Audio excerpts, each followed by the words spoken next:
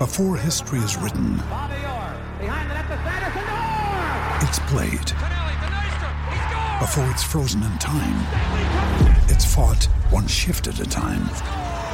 Before it's etched in silver, it's carved in ice. What happens next will last forever. The Stanley Cup Final on ABC and ESPN Plus begins Saturday. G'day, Mike Hussey here, but you can call me Mr. Supercoach. KFC Supercoach BBL is back and there's 25 grand up for grabs. So what are you waiting for? Play today at supercoach.com.au. T's and C's apply. New South Wales authorisation number TP/01005. It's Tyre Power's Big Footy Final Sale. To kick things off, you can get the power to buy 3 and get 1 free on selected Toyo passenger car and SUV tyres. Tyre Power's Big Footy Final Sale can't last. Visit tyrepower.com.au now. Talkback Time with Smithy. Brought to you by Chemist Warehouse. Great savings every day. Call now for a chance to win today's $50 Chemist Warehouse voucher. 0800 150 811.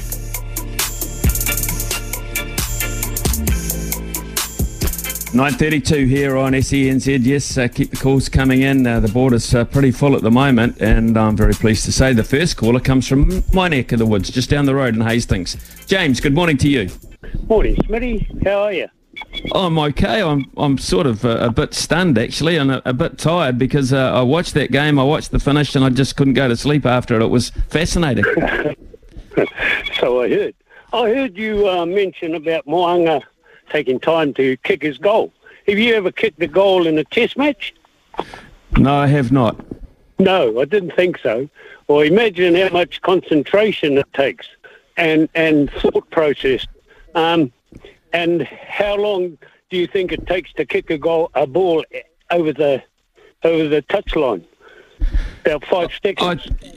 Yeah, well, I get your point, James, and I get where you're coming from. The fact of the matter, that was just an example of where time is used up and dead time is used up within the game. It's like walking to lineouts and that sort of thing. But I put a clock on that because it was, I just thought how a good comparison it would be. So, and that was, I think, the last kick we had at goal, actually, apart from the failed conversion right at the end. I get where you're coming from, I know, and I think probably a minute 20 is a minute 30 is probably acceptable to kick an important goal in a test match. I totally agree with you.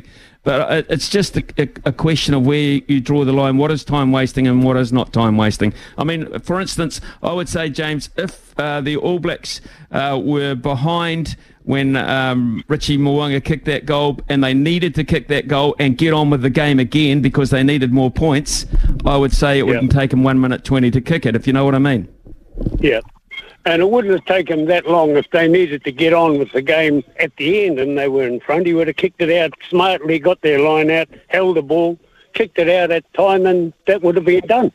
James, you're absolutely right, and I'll tell you what, the guy feeling the most sick about it this morning won't be the referee, it will be Bernard Foley, because if you see the replays, he was even his own teammates were getting anxious about the situation. He's an old player, he's an older experienced player, and apart from that, I thought he had a magnificent game coming back out of international rugby for 3 years. Outstanding. James, appreciate your call and take your points on board. Very valid. Jeff, the ref from Cromwell. The refs are under real scrutiny this morning, so Jeff's part of that. Yeah, morning, Smithy. I'm normally a one coffee man, but I'm a third bugger now, just to keep myself awake. Just to that last call there, by law, you've only got 1 minute. You know, if you're given a penalty kick and the skipper indicates to the post, you've got 1 minute by law. And like a try, for example, if a try scored, then by law you've only got a minute. But we know they do drag on, and I sometimes stop the clock, you know, regarding that. Just on the game, Smithy, the referee was clear and decisive in his decision making. You know, we clearly the lineouts were closing the gap. For both teams at time, but particularly the All Blacks, and we got free kicked and penalised there. The scrums with pushing over the mark early, correct, and collapsing. But the breakdown was a bit of an area that normally, like there's a lot of where the turnover, where the guy wasn't was raking the ball back, so I put his hands on the ground first and rake the ball back. So that's clearly illegal, and both sides are getting away with that. And that's what happened to me. I know regarding that last free kick, the All Black Scott, and which we won the game, which is bloody exciting, I must admit. But clearly that turnover was illegal because the Aussie player, clearly wasn't supporting his weight. So we should have, in hindsight, got the penalty there, not the Australian. So they're clearly not supporting the weight. That's by law. You've got to clearly be supporting your weight to get and hands on the ball, not the ground first. So it's exciting rugby. They got some exciting loosies too, haven't they, Aussies? Shit. Yeah, they have. They've got a very good loose forward trio, and bear in mind there was a couple of them, including Michael Hooper, not there. So they have got a wealth of them, Jeff. Thanks very much. Thanks very much for clarifying a lot of those. And unfortunately, I'm like you. I spent a lot of the game analysing the referee's performance when I should be just enjoying the rugby. But you, of course, with your experience, are much, much better at it than I am. And I thank you for your call and clearing that up. Dave from Palmerston North. Dave, thanks for making the time to call this morning. What's on your mind? I'm not sure I can hear Dave. Can the listeners hear Dave? Okay, Dave, not as audible as I wanted them to be. So, Joey from Auckland. Morning, Joey. How are you feeling this morning? Yeah, g'day, Smithy. Yeah, look, I thought the ref was in his rights without a doubt. I thought he was milking it, and he won't do that again. You know, it's a tough one, I know. It's probably one of the first times it's happened, but the guys do milk it, and he was told by the referee to kick it out, and he didn't. So, and the consequences, it cost him. Also, too, Smithy, I've been talking about Dalton Papali'i and then getting a chance. He got his chance. I thought he was only average, and from what he was doing, and also too, I just think this up and under the Gary Owen they're doing, it's not really working. I mean, South Africa did it against us, I think, down in Dunedin, and they won a test against us, and now everyone seems to be doing it. What happens is when you're in your own 22 and you're doing Smith does an up and under up to halfway. If we don't get the ball back, they make 3 phases. They're back in our 22. We should be holding on to the ball, and if we hold on to the ball, we'll win more matches. And we need. I don't think we are fit, but and we're one of the fittest sides around. But I don't think we're as fit as what we were 2 or 3 years ago. And this is the thing. I think that's why they're doing a lot more kicking. Because of that, and as I say, if you hang on to the ball, they can't. You can't win a test match or win a game if you haven't got the ball.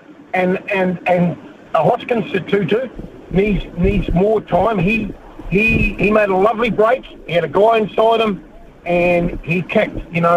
I would say Artie Savia would have held on to that ball. I'm not knocking them so much for that, but at the end of the day, they're just crucial little things, when they got down to 13 men, we had a chance, we had an overlap and we bombed that. And, the way we're going at the moment, I still don't think we can win the World Cup if we keep playing like this. We got out of jail, and there's no two ways about it. They should have won that game because all they had to do was kick the ball out, get the line out, and they would have won it. Totally agree. Absolutely, totally agree with all of those points, Joey. I think it's fair to say that I wouldn't dump anyone on that performance, but you did right about kicking the ball away.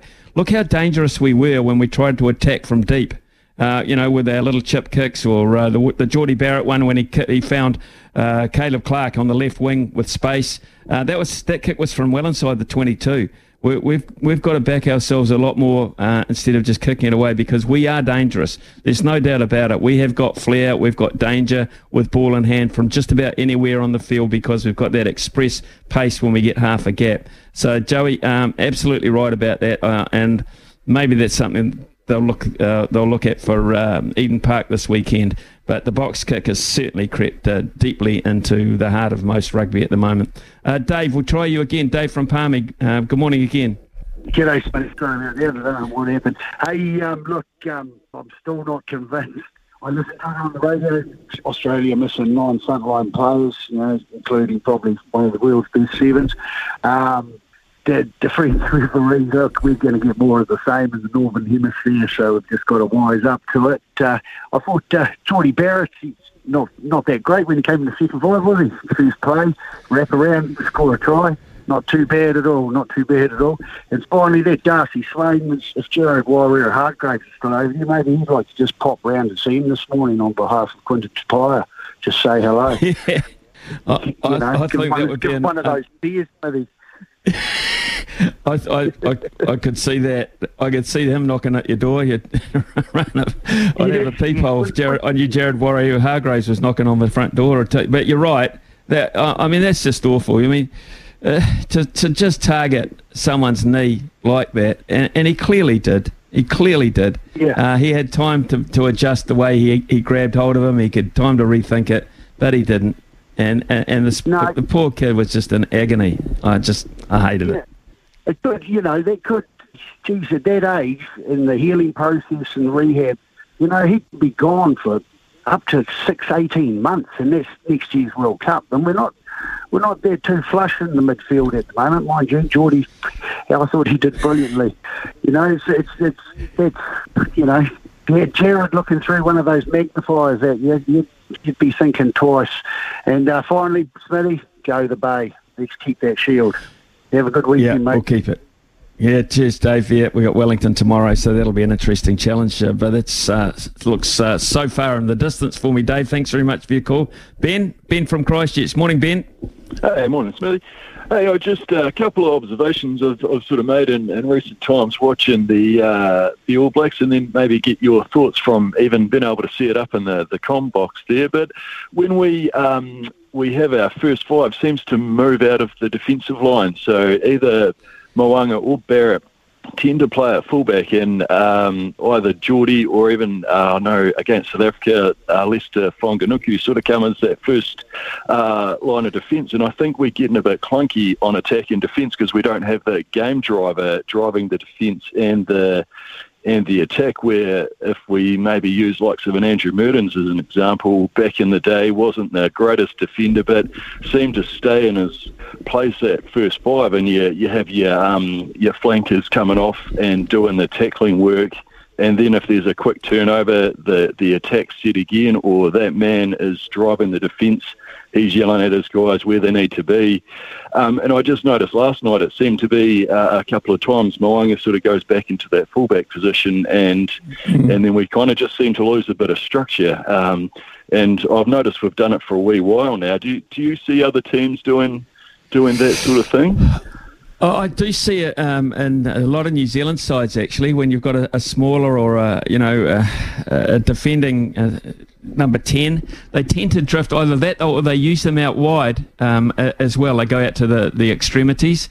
One of the reasons they put them back, of course, is the box kick, and they're good under the high ball, and they can generate a counter-attack as such, and they are very good at that. But what I did quite like, what I saw last night, Ben, is when you've got one or two options as playmaker. I didn't mind Beauden Barrett and Geordie Barrett and Richie Mo'unga all got good kicking games in and around that playmaking area. And we saw with the Will Jordan try, that was instigated by a brilliant touch from Beauden Barrett. So, I mean, when you've got one, I think it's defendable, but when you've got 1, 2 or 3 who have got that flair about them in terms of the chip kicking, etc., that's pretty hard to defend.